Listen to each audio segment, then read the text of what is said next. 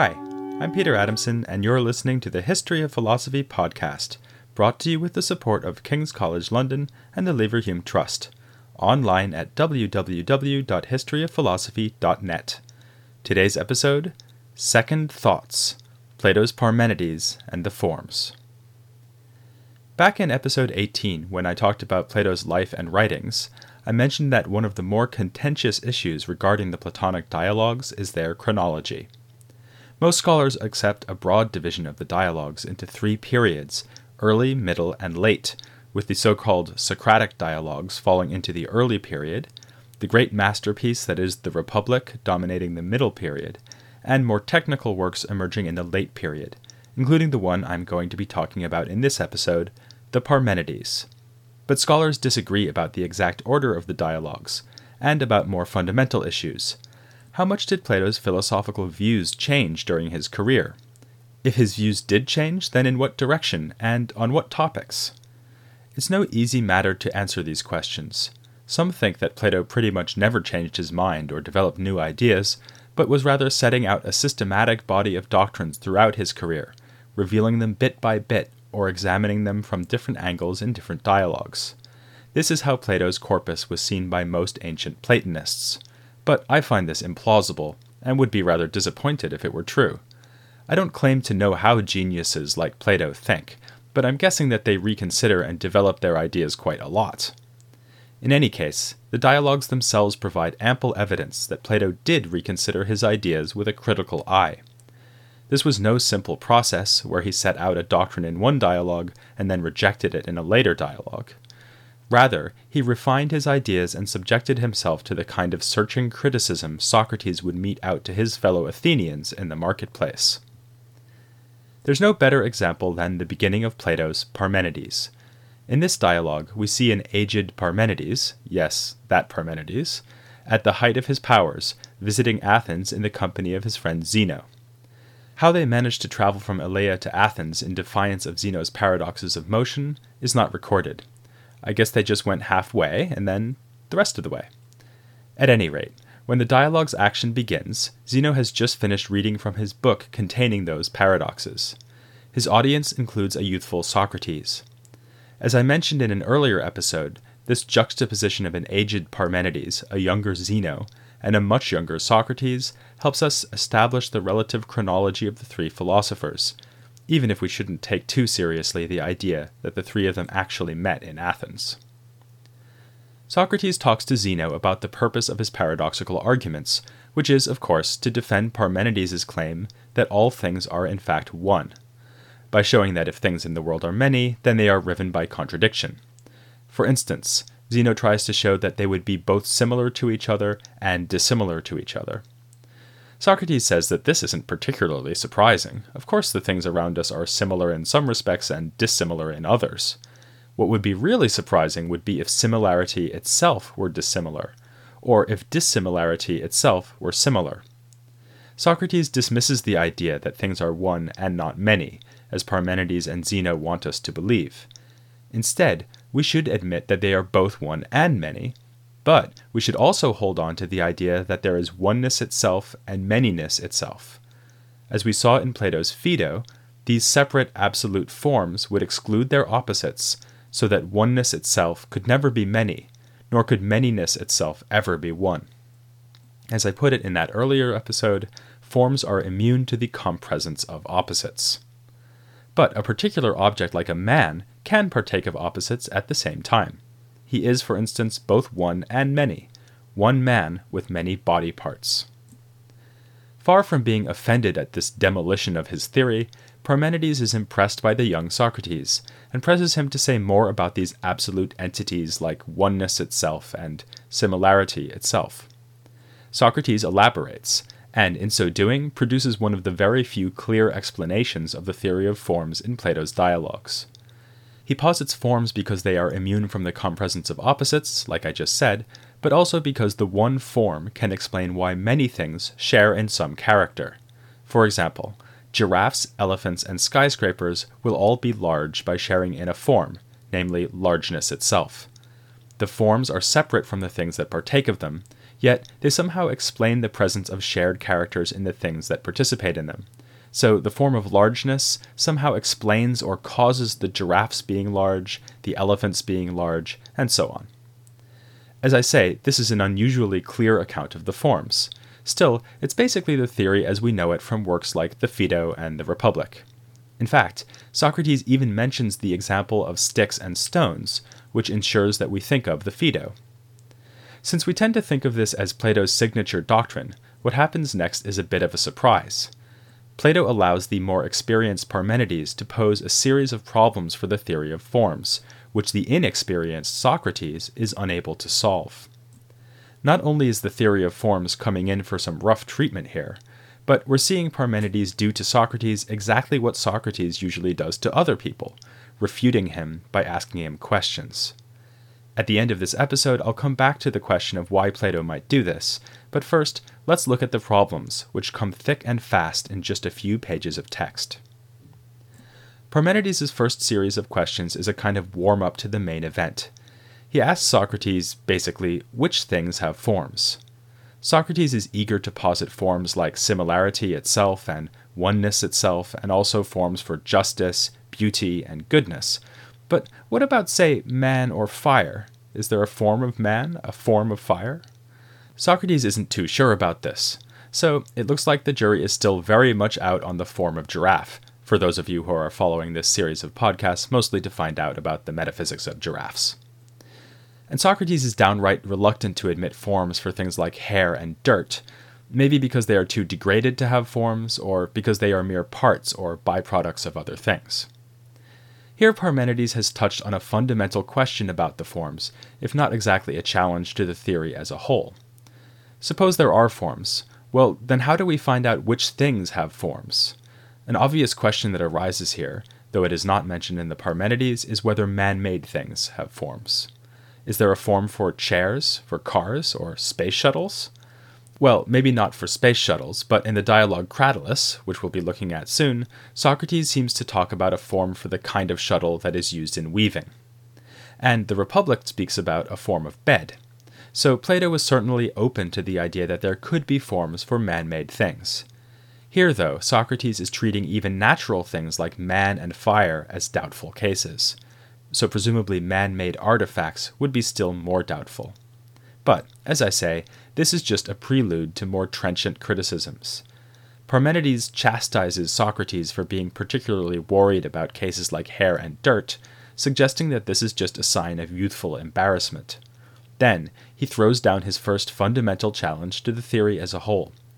Socrates has talked about things sharing in or partaking in the forms, but how should we understand this? Would each large thing have a piece of the large itself, so that the large itself is split up into many pieces, giving us a bunch of larges, which, paradoxically, would each be small compared to the large itself? Or would the large itself be in each large thing as a whole, and thus be separate from itself, because the large that is in the giraffe is not in the same place as the large that is in the skyscraper? Socrates makes a nifty suggestion, which is that the form could be present in its participants the way that the same day is present in many places at the same time. Cheating slightly, Parmenides changes the example. Would it be like a sail spread out over many people? But in that case, only one part of the sail would be over each person, so we're back to the same problem. Socrates is stumped, but his puzzlement is just beginning. Parmenides next raises the most famous objection in this part of the Parmenides, which Aristotle calls the third man argument. Here in Plato, the example is not man, but largeness again. Here's how it goes. Socrates says we should posit a form every time we see many things which share the same character.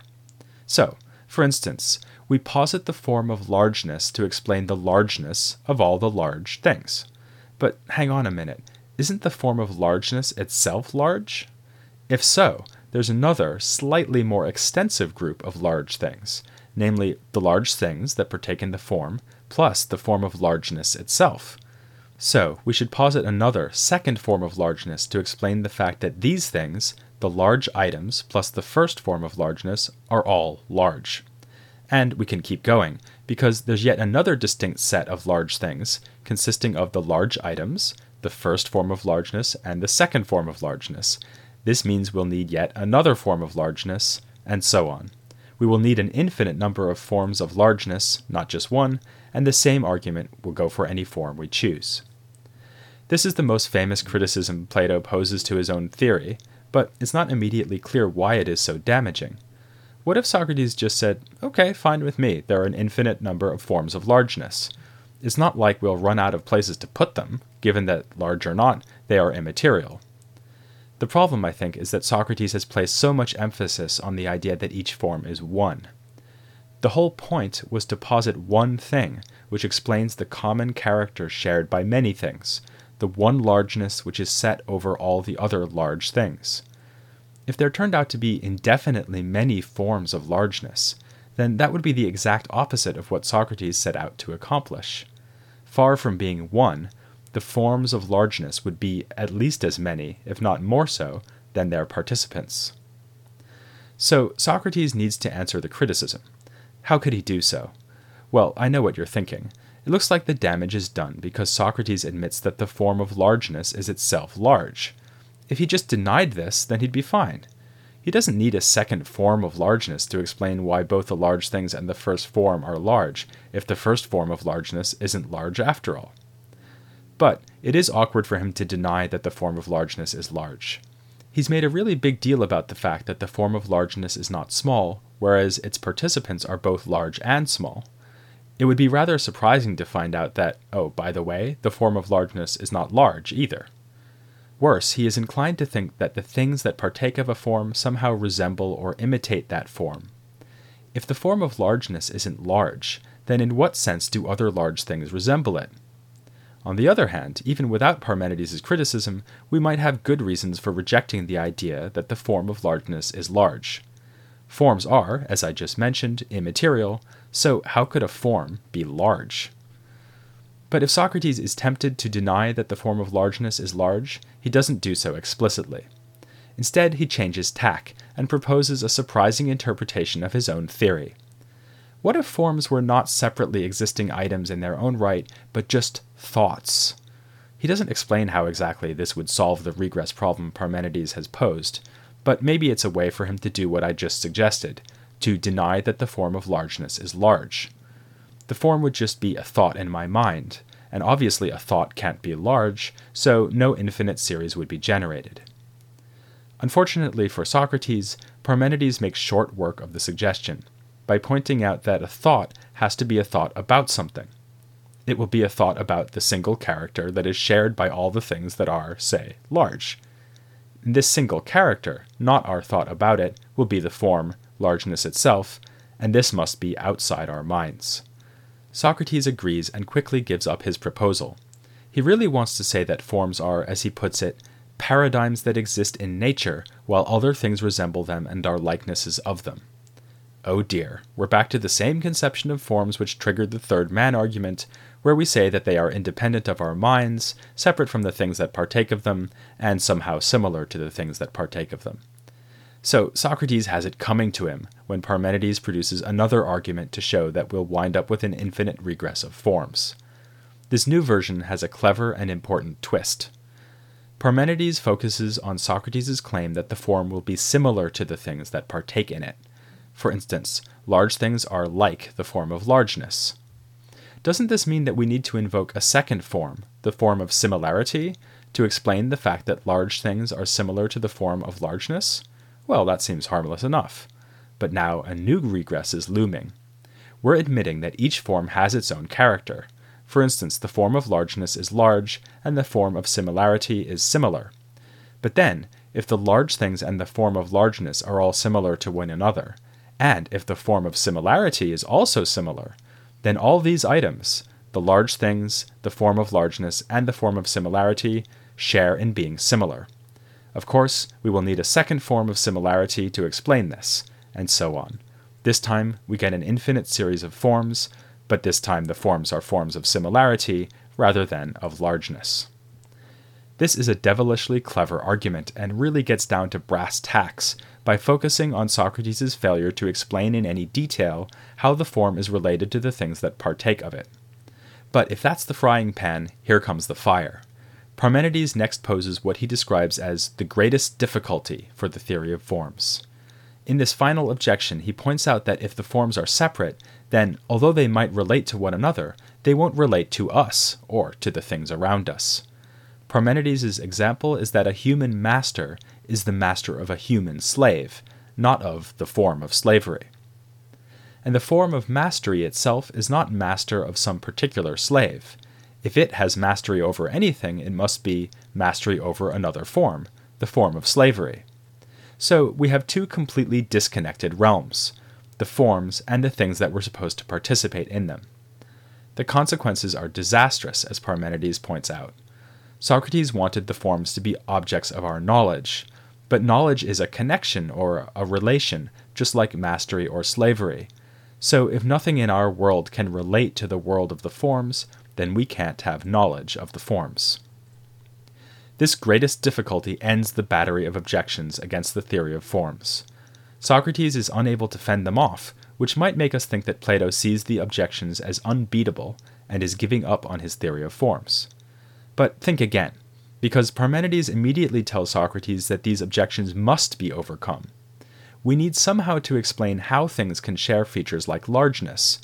If we don't, it will be impossible even to carry on talking to one another, presumably because we won't be able to say things like, the giraffe and the elephant are both large. On our next trip to the zoo, we will all be reduced to awkward silence. Now, of course, the fact that Plato thinks these objections must be answerable doesn't mean he already has figured out the answers. A famous scholar of Plato's dialogues, Gregory Vlastos, called this part of the Parmenides a record of honest perplexity. But there are, I think, signs that Plato is optimistic that the objections can be defeated, and perhaps even that sufficiently careful readers can manage this by themselves. Parmenides suggests several times that a more experienced defender of the theory than the youthful Socrates could, with difficulty, answer the objections. And there are a few fairly obvious missteps by Socrates. For instance, when he allows Parmenides to cheat by substituting the unfavorable example of a sail for the more illuminating example of the day. Notice also how the series of objections seems to be carefully structured. Parmenides starts by asking what sorts of forms exist, and then moves on to progressively more crucial issues. The first and second objections focus on how a form can be one, the third on its real separate existence outside our minds, the fourth and fifth on the question of how the forms relate to their participants.